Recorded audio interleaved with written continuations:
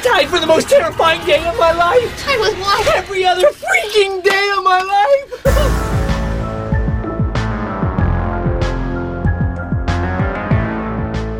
How are you doing, you wonderful nerds? Scott here, and it is day 8 into the Month of Monsters Scooby-Doo podcast. I am watching Scooby-Doo 2 Monsters Unleashed every single day for an entire month for reasons that escape me, and I'm having different guests on every episode to talk about it as I slowly lose my mind, and we have some very special guests today.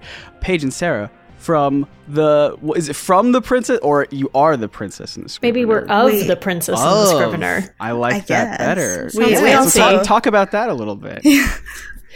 So I'm Sarah, and I'm the aspect of the channel that's the Scrivener, and my best friend Paige is the princess, and yay! We have been making videos analyzing Disney and other pop culture pieces like movies and television shows for the last 4 years. So basically, we're just two best friend Disney nerds analyzing movies and stuff. Yeah. Fantastic. Yeah. And so my first question then is, have either of you seen this movie before I asked you to be on this podcast? I had not. I had seen the first one, countless times as a child, but this was the first time I'd ever seen Monsters Unleashed. I thought that I hadn't, and then I watched it again and realized I have memories of this. And there were several scenes in particular that I was like, yeah, I remember this. Like, we could talk about it later, but the scene with the reporter where, his words get twisted out of context, I'm like, I have definitely seen that because that scene has stayed with me forever. Yeah. So it's weird. That explains a lot about how we run the channel. Yeah. Oh, yeah? Yeah.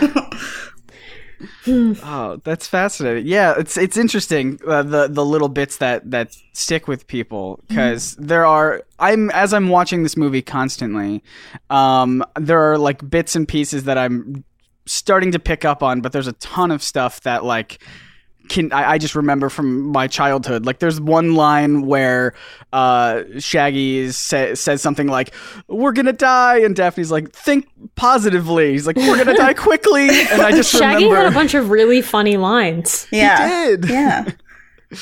Oh, I loved it. You can definitely hear a lot of the James Gunn humor in here. Oh yeah, Yeah. the early 2000s James Gunn humor. Mm-hmm. It's Some is better than others. Yeah. I did really like. I don't know. We're talking about Shaggy quotes, so Yeah, I really go for it. The one they're in the Mystery Inc. van, and Shaggy's like, Is it "Okay, the this massive agony?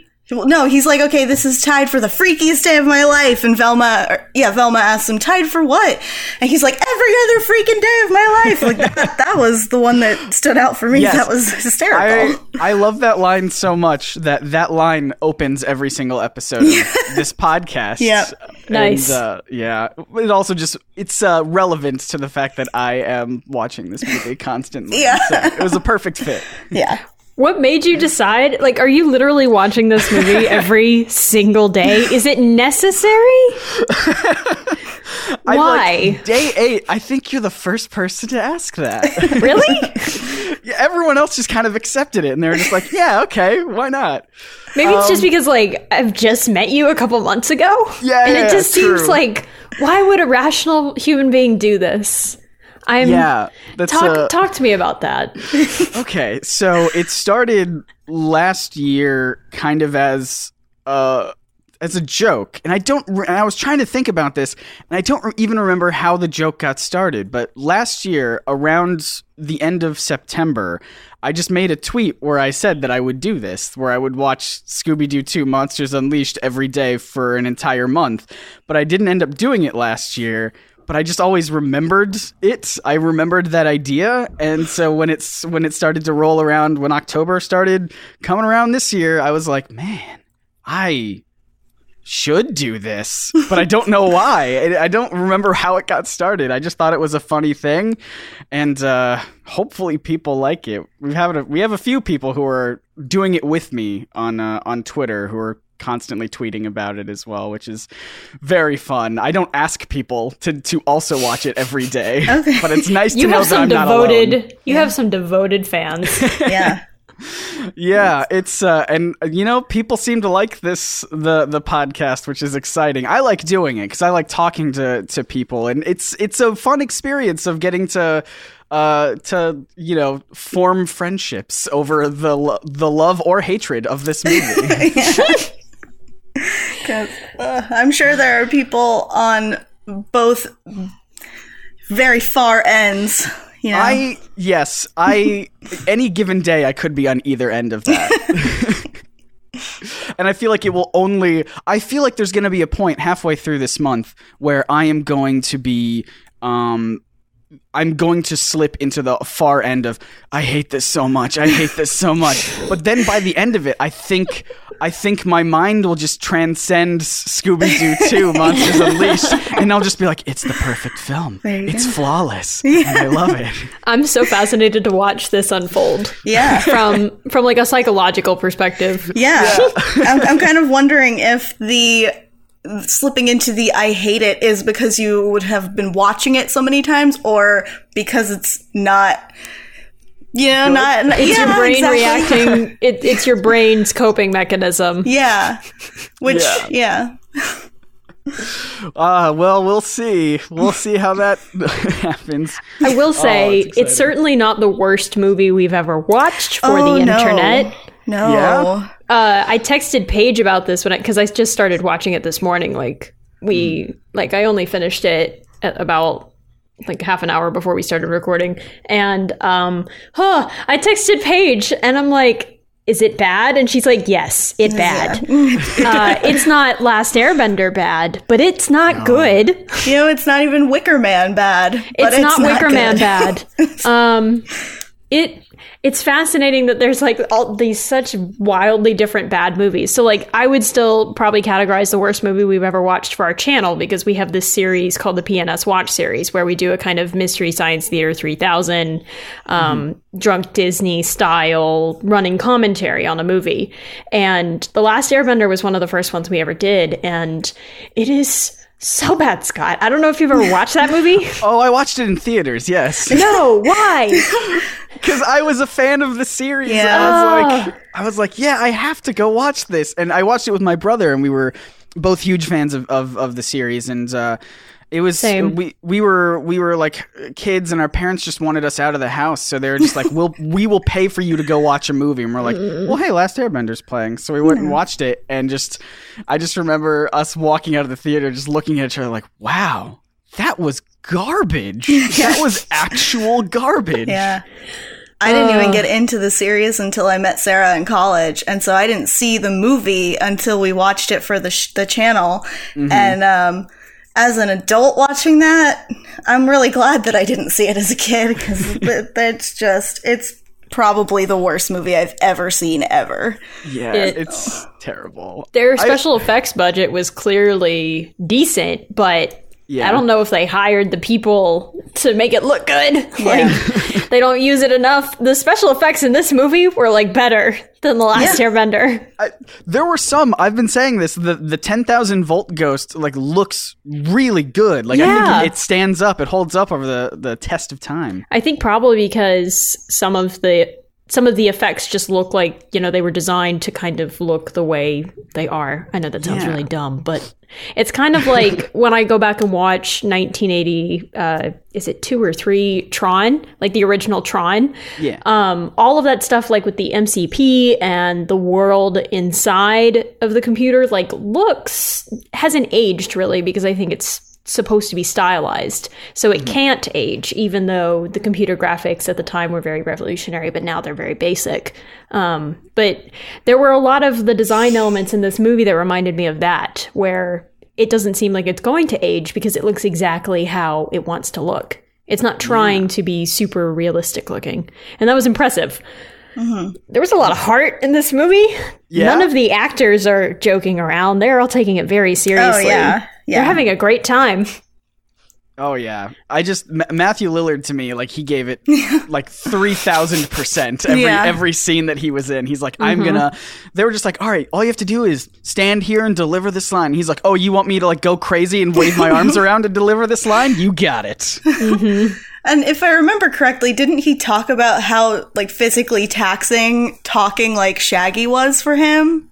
Oh, because probably. It was a whole like exercise he had to do for it. I'm pulling this out of memories from like when I was 8 or something. But so I remember 2 in interviews that he did years ago. The first one he talked about how like he would listen to Casey Kasem, who is the original voice of Shaggy, and he would like take old Scooby-Doo episodes and just cut it down to the Shaggy parts, and he would listen to that for like hours before he would be on set, just to try and get the vocal tone just right.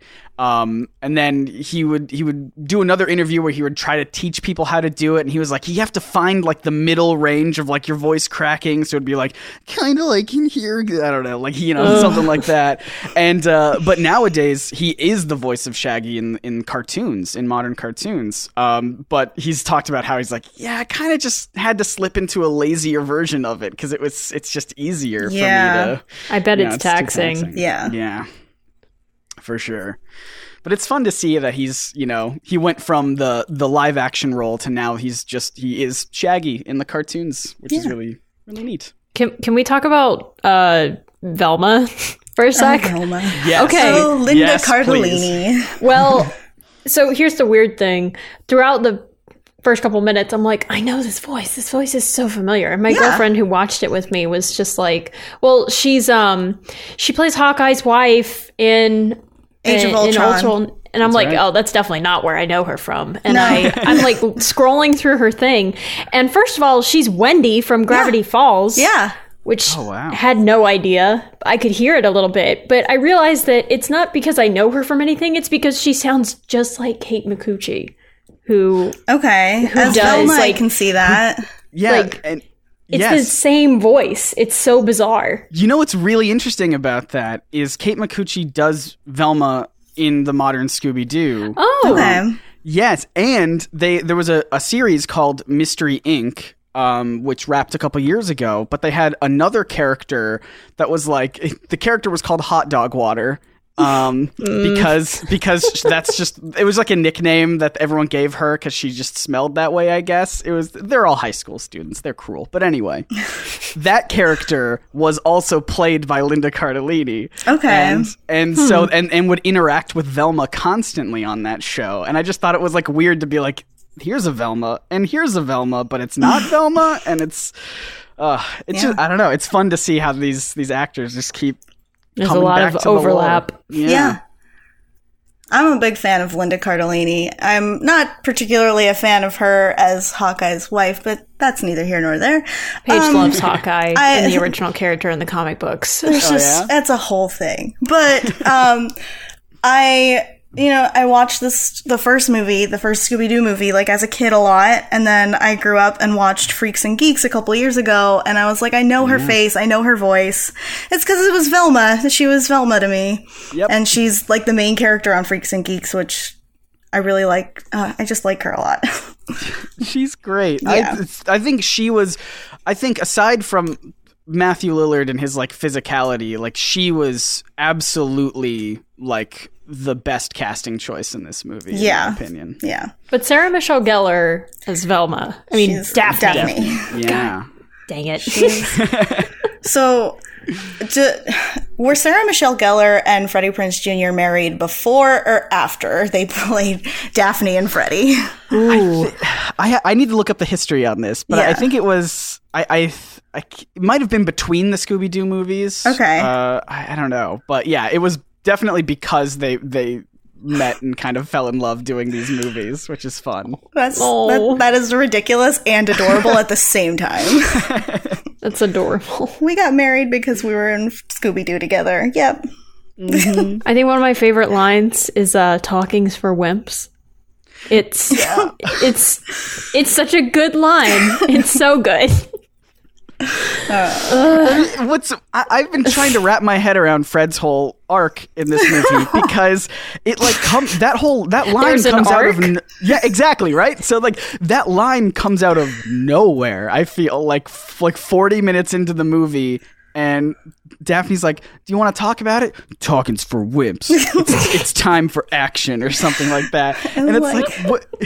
Where was the? That's totally different from his personality and the rest of the movie beforehand. Yeah, like I noticed that like throughout the movie, the writing is much kinder to the female characters than the male characters, especially Fred, who just kind of he's there. He like pretends Constantly that, screws up. Yeah, he's like supposed to be the leader, but like I honestly didn't Daphne care is about the him. alpha. Daphne Daphne is is the alpha. clearly the alpha. Thank you. I've been saying this for days now. like remember how the reporter Heather Jasper Howe was like, "What do you do on the team? Fred's the leader. Velma's the smart one." And it's like all of Is he though? He's Is not. he? Daphne is all of those things that she like lists off for other people, but like Daphne is the culmination of those things. She helps out everyone else on the team in different capacities. Like she's the one trying to keep Fred from talking to the press and everything, and she's fighting the Black Knight ghost in combat. Like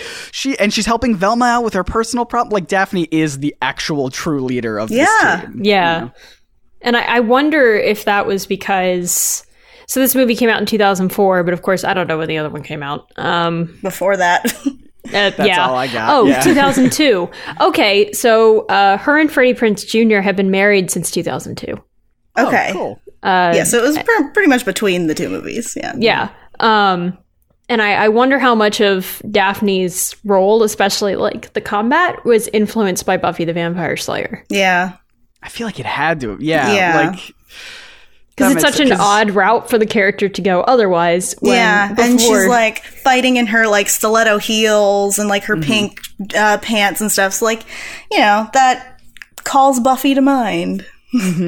Yeah, and I think that carried over to the cartoons, I think, after these movies. Because the first one, they introduced that concept where she's tired of always being the damsel in distress, so she becomes a black belt or something, and then that carries over to the second movie where she's super good at fighting still, and then that goes into all the cartoons that were released after these movies. They kind of make a point to say that Daphne is like a skilled warrior of some kind. It rarely ever comes up. Like she doesn't fight ghosts as much as she does in these movies, but it's just like a little side thing where they're like, oh yeah, and also Daphne is like a master of like Krav Maga. All right. She was kind of, I mean, I don't know where I'm going with this except just repeating what we said earlier of just like every opportunity where they could be in serious trouble otherwise, Daphne is just there. Daphne's the one getting them out. Yeah. Like she gets them out of the cage, which I thought was hilarious because we see, of course, the punchline with like the traveling missionaries, whatever they're called, and the Girl Scout stand-in, and she gets them out, and we never see them again. And I'm like, so neither of them asked to be let out of their own cages. They just left escaped. them. Oh, they did they? Escaped with them. Yeah. Did I just miss that? I guess. It was it was like it just cut to the next scene after they got out, and like the Girl Scout had sold Shaggy and Scooby some cookies, but it was like they were just like hundreds of dollars worth of cookies or something. It was I clearly forgot about that as soon as I watched it. Oh yeah, no. There's so much that I'm picking up on as I continue to watch it. Like I don't know if you noticed, but there's this mysterious case of the product placement, the KFC product placement. Oh, are you going to talk about the fact that the subtitles one time said Burger King, even though Shaggy says KFC? Because I had that in my notes. Yes, and ever since that was brought to my attention, I've been trying to take note of like maybe they were intentionally supposed to be Burger King first. And in fact, when in the first scene when like they're all getting out at the museum opening and Scooby is sipping down that like KFC milkshake that KFC is known for, when he throws it at the chauffeur guy, the cup changes from like KFC beforehand to Burger King, but No. it's so blurry that they were just like, no one will notice. But if you're like me and you're watching this movie frame by frame, Wow. it is clearly a Burger King cup, and they went back in like post and tried to fix it so that it said KFC in the shot before. But Just think of the research you'll conduct by the end of this project. I mean, maybe you'll do an uncovering. Maybe it's a conspiracy, Scott. I would love to chat with anyone who is in charge of like that department and be like, what was happening? That's the real mystery of this movie. Yeah. Please let me unmask it. What I thought was fascinating about this was since it was made in 2004, you see the 30-year cycle come into play as far as how much 70s fashion and iconography is in it. Yeah, but it's only with the Mystery Inc. Gang. Like nobody, like everybody else looks like early 2000s, but not. But then them. we go to the this pub place, Right, yeah. with the villains the where they faux hang ghost. out because that's a thing that you do, I guess. You know, it's like And it's like most House of them Mouse. are wearing, yeah, I guess so. And most of them are wearing like kind of 70s-ish clothes as well, and they have a big funk number, and you sure have do. like you have a hip hop R&B British group who's playing like that. The band in that scene is like a legit hip hop R&B thing, which I would not have known if I had been watching it with my music obsessed girlfriend and very well known, like knowledgeable music girlfriend. Yeah. But I can't remember everything about that except just that like they mention it in one of their lyrics that like they're a UK hip hop band, and I'm like, okay, which I only knew because they had the subtitles on. Oh, it was mentioned in the lyrics? Yeah, Oh, like that's they mentioned coming fascinating. over from the UK to the US, and I'm like, okay, this is really weird. It was a secret backdoor pilot for that, for them to get their own movie as the sequel. They were just would trying watch to be that. like, yeah. I liked the songs, but that was Yeah. very 70s. Like, and you're right. I mean, the Mystery Gang is mostly the one who is doing a lot of the 70s stuff, but even still, there's a lot of other kind of 70s looks in it. And I have to think it's also because, of Austin Powers, but ultimately the 30-year cycle. Yeah, and it could also just be like, an homage to the original Scooby-Doo cartoons taking place kind of in that time period. In which case it was the perfect time to make a live-action movie for it, because people were interested in seeing that stuff again. Yeah. Yeah. And but the weirdest thing to me is that the Mystery Inc. gang seems to have their own clothing line as well. Yeah. Everything is labeled with Mystery Inc. And like the thing that kills me is when Daphne is just wearing a shirt with her face on it. And it just says Daphne. I noticed that too, and I'm like, are we going to get a closer shot of that? Because I was like, that surely can't be her face. It'd be funny if she's wearing a Buffy the Vampire shirt, but it wasn't.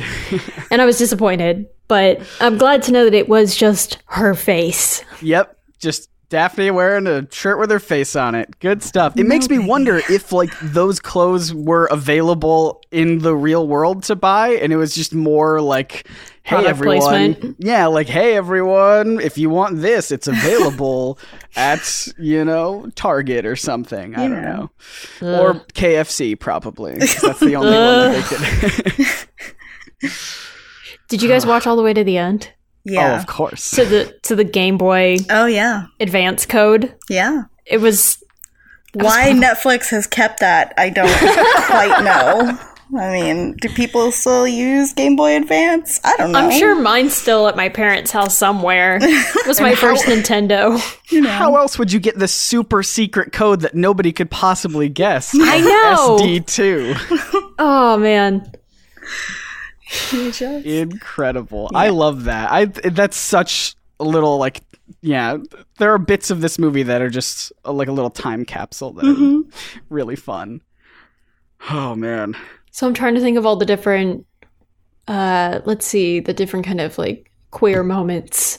Yes, The queer please talk about overtones this. or undertones? I don't know. Is it undertones or overtones in this case? Because there was some stuff that was pretty gay. I mean, me. given the time that it was written and who it was written by, I'm going to say they're undertones because they're probably not intentional at all. That's so disappointing. Yeah. Because you literally have a scene where like Velma is crawling around on the floor, and then Daphne And gets Daphne like does it with 2 her. inches away from their faces squishing together. Yeah. And she's talking about intimacy, and I'm like, this is gay. This is gay, gay, gay, gay, gay. I loved it. Velma's so clearly gay, and Seth Green is there as yeah. Speaking of Velma and gay, like her little fan club, they're all in love with her. Yes. Like literally in love with her.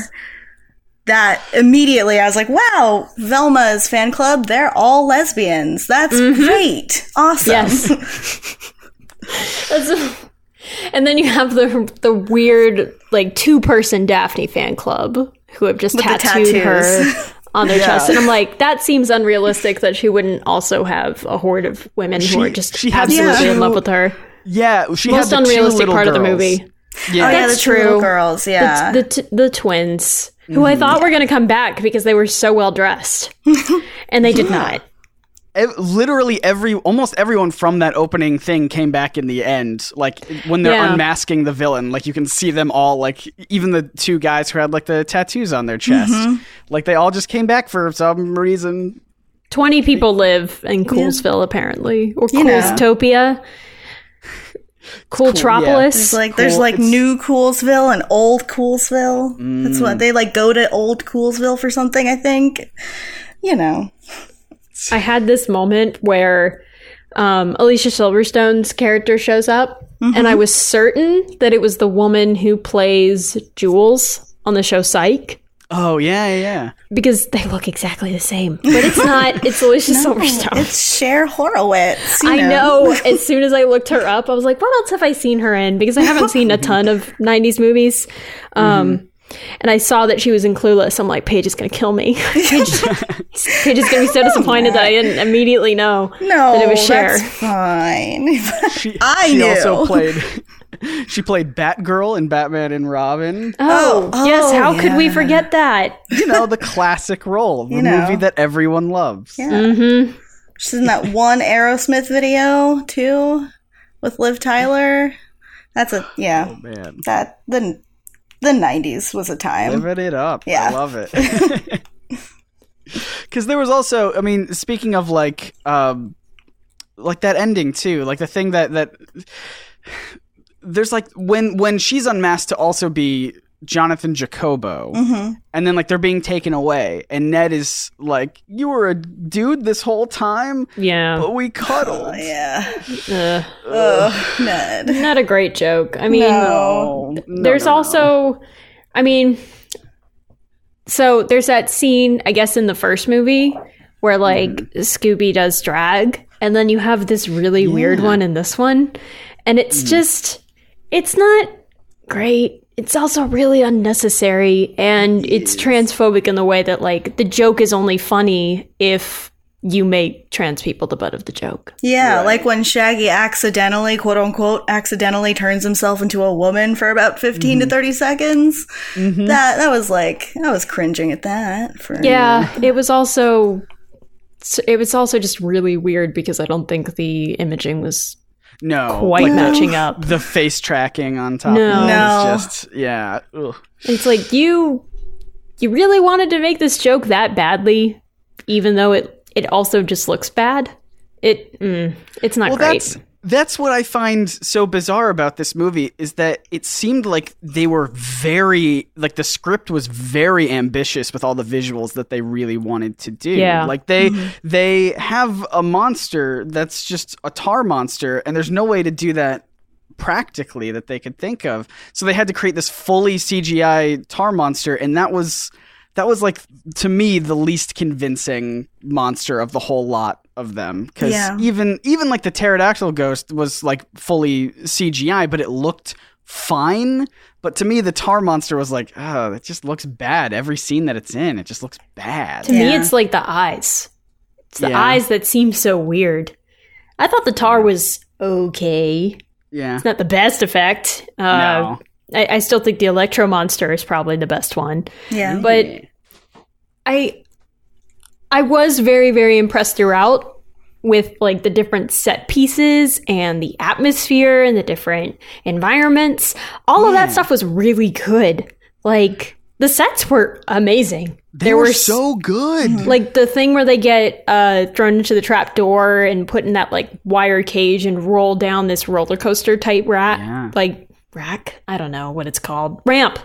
Yeah. Track. Whatever. I was really interested in that because there's all these little touches of like, wow, that's a really interesting set piece. And obviously, the sets are so good. Like that whole mansion, the Wickles mansion is like so beautiful. It feels like it stepped out of a cartoon with the color palette being so vibrant and like the design of it all kind of looking archaic and fun. And yeah, I loved it. Mm-hmm. I mean, you also even have like this rundown shack in the woods where Fred's like, God, I can't believe we have to stay here again. And I'm like, are you serious? Like, you didn't move any of this stuff out when you moved, apparently, because all of it's still here. Yeah. And it looks great. It's bigger than my apartment. Shut up. I've been maybe I'm reading too much into that whole scene, but like when Fred and Daphne enter, Fred does so aggressively and so angrily that I feel like there had to have been a different take or like another scene prior, because previously where they had a real fight. Where they had a real fight because they enter like angry. But the only thing that happened previous was Fred was like, talking's for wimps. Let's get to work. And it seemed more mopey than angry. And so, but then he just enters with like this grand like, I'm Fred and I'm here and I'm mad. I can't believe we have to be here. Yeah, exactly. Poor Fred just being forgotten by the writing. This whole movie, the big arc with Shaggy and Scooby is that they're the screw-ups. But I feel like Fred is the true screw-up of the whole group. That would have been his arc, I think. Oh, man. This movie. I loved that Velma's arc was that she just needs to let Seth Green into her heart. And I'm like, That's right. No. It's a lesson that we all should learn, I think. Do we? He was very sweet, even if he was suspicious in this movie. Despite the fact that he was not the villain, he was still suspicious. He was still creepy in parts. Yeah. And it's never explained. Exactly. It's never explained. Like by the end of it, like he's about to explain it, and then Velma's like, I trust you. Because that was her whole lesson, was that she needed to trust in things other than logic, I guess. She was like, I only trust in the facts and logic. And he's like, what does your heart say? And so by the end of it, he's about to explain all of the facts and all of the logic. And she's like, no. And she stops him. Yeah. I wanted to know. I did too. It's been bothering me, and it will continue to bother. I have to make up my own like headcanon and theories about like what it, because like I agree. I think that he looks very similar to Jacobo, the pterodactyl ghost, and I feel like they may have been related. My thought was that it's kind of like a Sky High thing where Will thinks, I guess spoilers for Sky High, where Will thinks that she's Royal Pain's daughter. That's what I thought. I thought that like he was going to be the son of Jacobo, because I'm like, we saw him die. How did he survive? Yeah. No, this doesn't make any sense. Yeah, because like there's even that whole shrine for Jacobo. Yeah. And like, why would Jacobo have his own shrine to himself? It doesn't quite. It's setting it up to be a red herring, but it's just like, if we just throw the red herrings out, we don't actually have to catch them. It's just like fine. too much setup for the red herring. Too much. Too many. So there's another little detail about that shrine too, where they find the newspaper clipping with Jacobo as the museum's being built, and they're talking about how like, this proves that he survived to this day and he adapted the Heather Jasper Howe persona. But earlier in the movie, they talk about how the museum took only 2 years to construct, and the building was already there and in that photo, and he was still Jacobo. So probably with like under a year, he was able to create the Heather Jasper Howe persona and work their way up to being like such a high-ranking reporter that they have their own TV show in like under a year somehow.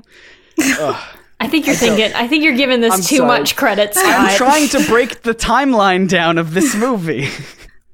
I will say that when we think about it, because I had honestly forgotten that, you know, Alicia Silverstone wasn't an actual character, that it was a persona. Like, that's also not a fun thing if you start to unravel it a little bit more as well. Yeah. Like,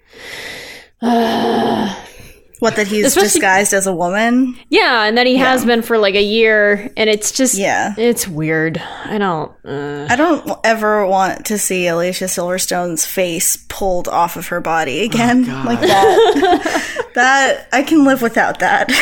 No, it's not my favorite. Every time they do something, because they did a similar thing in the first movie where they unmasked the villain Mondavarius. They unmasked his face, but it was a robot. But that looked way better than in this movie. I think by the end of the movie, they're like, we are way out of budget, so we just gotta like put the face on and rip it off. Yeah. Ugh. I still can't get over that. But we cuddled. And I'm like, so what? You cuddled with... So what? So what? So what? It was such an unnecessary joke. Yeah. Like, the bad guy already has lost, and... God. Yeah. I wish Ned was established a little bit better too, because he was Yeah. just kind of we there. don't even like know his name until the end of the movie. Well, we Yeah. hear her shout it several times. Yeah, Oh, she shouts I it missed that a then. few times, but like, yeah, he was never quite established as I don't even think he got any speaking lines until he said the "we cuddled" line. Yeah. Yeah. No, he doesn't. And he's the only, like, not white guy in this movie that has a line, I think. Yeah. Except for, like, you know, the band in the Yeah. nightclub, in the bar. Yeah, the faux ghost. Yes. I'm so glad that you remember the name of this bar, because it's like the third time you've said it. I just don't remember what it's called. You know. It's hard not to remember the details when Oh I'm my on god, the faux date. ghost, because they're all fake monster. Oh my god. That's, you got it. You nailed it. Oh my god. Oh, there you go.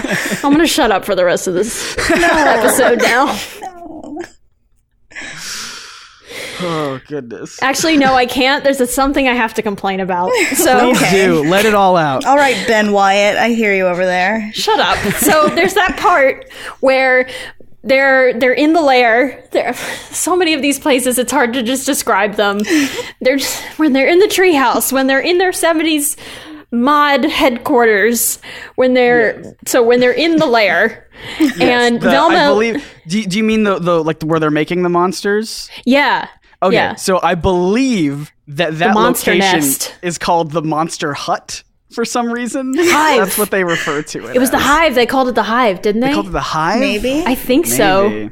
Maybe. Or at least yeah. that's what they called. Like they said the word hive a lot. I like that better. Let's go with that. Okay. So they're there. And Velma looks up at something over an entryway, and it's like a bunch of different symbols, and it's not English, and she Right. just translates it and reads it, and it happens to rhyme in English, and I'm like, why didn't you just put it in English? Why is it in another language? I was having this conversation. I can't even remember who, but like, why was it even there to begin with? Yes. Like, were you like, was it just when Jacobo was designing that place, he's like, I should be spending this time and effort to just craft more monsters, but I gotta spend a couple days doing this real quick. I gotta establish, when people walk through this door, they need to have a tone established, Especially because, is anybody besides Velma going to be able to understand it? Because if it had been written in English, we wouldn't have needed her to read it for us. We could have just seen it. But no, can't make it easy. Nope. And like, was he, because if Jacobo designed that door with the symbols, then who was that for? Just himself? Was he expecting other people to show up and be able to understand it and read it? And well, if he has a shrine for himself, then I think That's he true. like expects that You know somebody what? is going to come looking for him or something That's a like good that. point. Yeah, Like somebody is going to be interested in what he's got. That's what he is expecting to happen at some point. That's a great point, and I really need to learn to stop questioning the theatrics of villains who dress up as monsters. And I mean, I don't know if we can. I mean, I don't know if it's that believable that Jacobo is just that narcissistic, you know? I mean, Yeah. where is that set up in his character? We learn one thing about him at the beginning, and it's that he's dead. Yeah. And I don't know. I don't know if they do the work for it, for how Yeah. like dramatic his lair is. All we know about him is that he became a pterodactyl ghost to try and steal money to research how to create real monsters. But like, what was his end game there? Just like, monsters exist, I win. I mean, I still would have been a lot more interested if it had turned out just that like Alicia Silverstone was just doing it so that, you know, she could like advance her career. I would have been a lot more Yeah. interested in that. That would have made a lot more sense. Yeah. Yeah, And then they we could went have avoided like, that. Like, then we could have avoided that transphobic thing. Yeah, they went for the evil mad scientist trope, and I don't think they like Really? It's reached always it. the mad scientist trope. Yeah. It's like it was like layers and layers of red herrings, and then it was actually the one you thought all along. Yeah. Weird. Yeah, it was like the very first culprit. They were just like, I bet it's that guy. Who else could do it? Well, probably the original pterodactyl ghost, right? No. Like an hour and a half later. That's yes. too easy. Oh. Yeah. I feel like I needed to understand. I don't know. This is my problem with like villains a lot of times in movies and stories is I tend to overthink or just not really relate to what their end game is. Cause like people will tell me all the time, it's like, no, it's just they're evil and they want to be evil. It's like, oh, okay, but like practically what does that get them? Like what does that do? So I'm watching this movie and I keep wondering like his goal is just to create real monsters. And then I guess, But why? yeah, but why? And then like, so then he does he adopts the Heather Jasper Howe persona to unmask Mystery Inc., quote unquote, to make them look bad. But like, you were already doing that as the reporter. You didn't. Why the need for the monsters? Like, I don't. It's so convoluted. Yeah. Yeah. For no reason. To seemingly no end. Yeah. I did one final thing. I Yes. did love the bit where Velma comes in like the spandex suit at the top of the stairs. I was like, wow, because I wrote down Velma was hella hot. And what I thought was funny was they very clearly changed her makeup for the very next scene because her lipstick shade was completely different, and they did it to make her look uncomfortable and trashy. And I'm like, Really? but why? Like, can't you? It was odd. It was so weird. It's such a weird movie. Speaking of that scene, so she's not wearing glasses when she comes down in the No. spandex. And then later when she loses her glasses like she would in the cartoon, she, is like on the ground on her hands and knees trying to find her glasses. And I'm just sitting there like, Velma, we already know that like you can see, you must have context or something because you can see without your glasses in a scene earlier.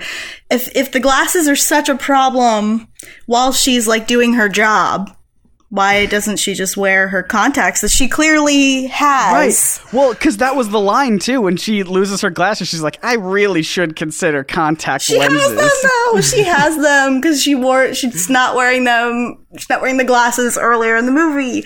Or she Okay. just takes them off for just that bit, and then she I puts them think- on as soon as she has to walk down the stairs. But it seems unnecessary. I think that must have been what happened because I tried to take note of that on this watch through again, and she definitely does have the glasses like as they're leaving, like when they're walking to the mystery machine and they're getting in and everything, like, so she has them on there. So she must have just taken them off for like a brief moment and put them on to walk down the stairs. Okay, it's to deliver the line, "Who's your mommy?" Which of course is the greatest line. My God, I screamed.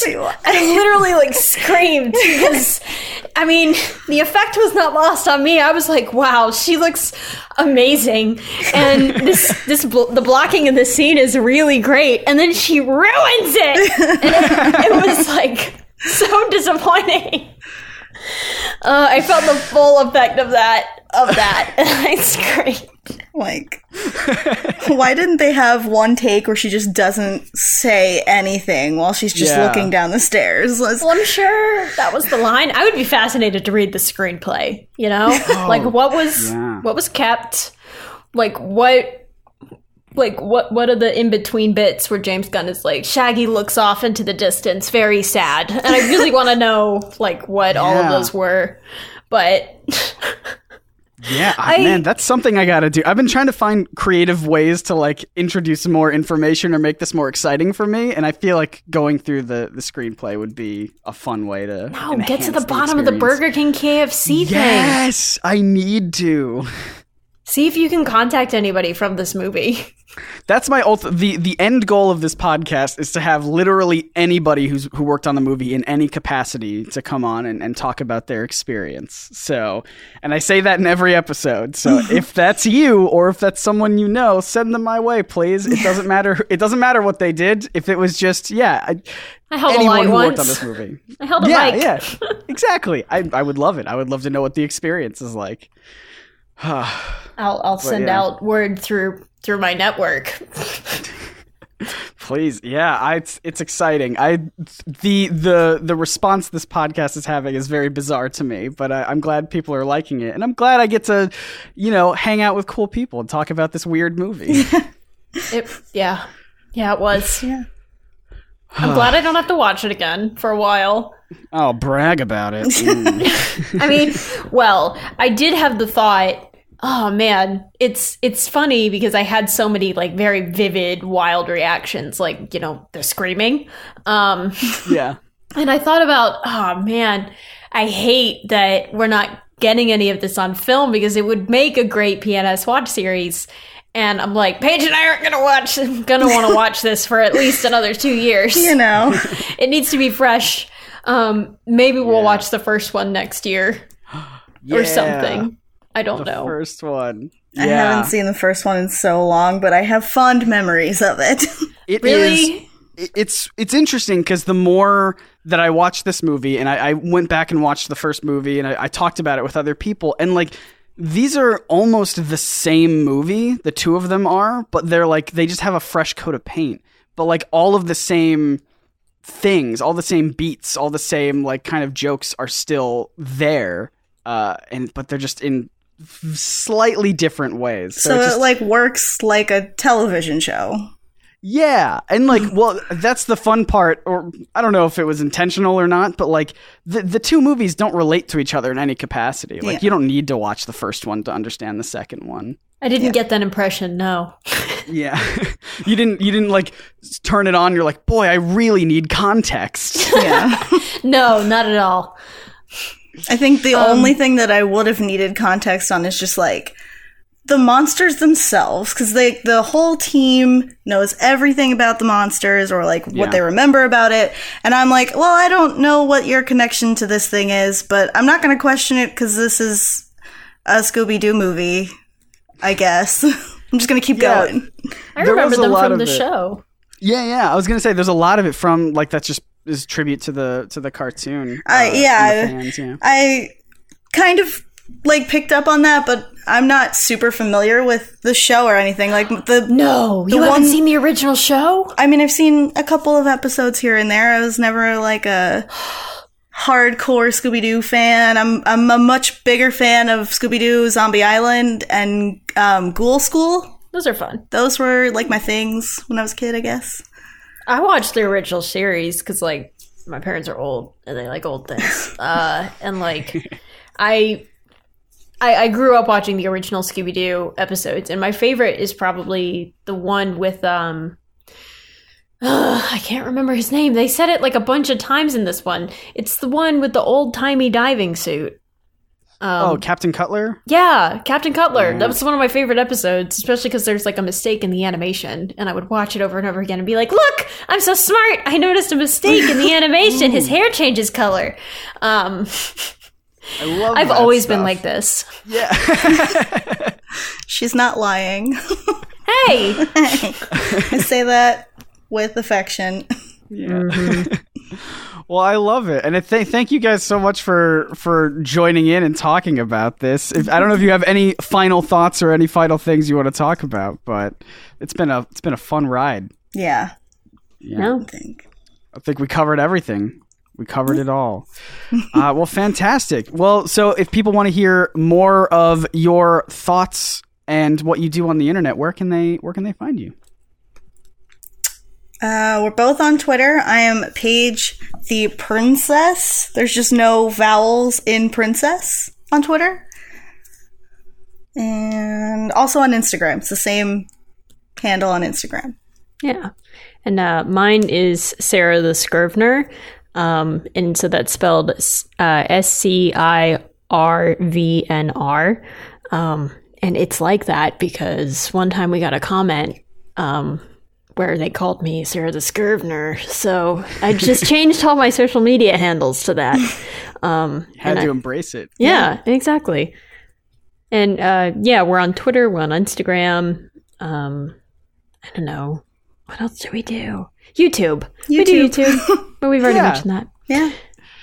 Well, fantastic. Thank you guys so much. And also, if you want to follow me on Twitter, you can do so at Scott Nice Wonder. If you are participating in this challenge, let me know how your brain is currently, because I need to know if I'm the only one who's slipping into insanity. Hashtag Scooby-2. Yes. Of course, this podcast is available all over the place. You can just go to ScoobyPodcast.com for more info. I cannot believe nobody had that URL before I took it. And thanks for all the great reviews and everything too. Everyone listening, I love you, and thank you for making this worthwhile. It's been very fun. And I think to end it, would you want to do a rousing Scooby-Dooby-Doo with me? Sure. I can feel the reluctance. All right, here we go. Scooby-Dooby-Doo!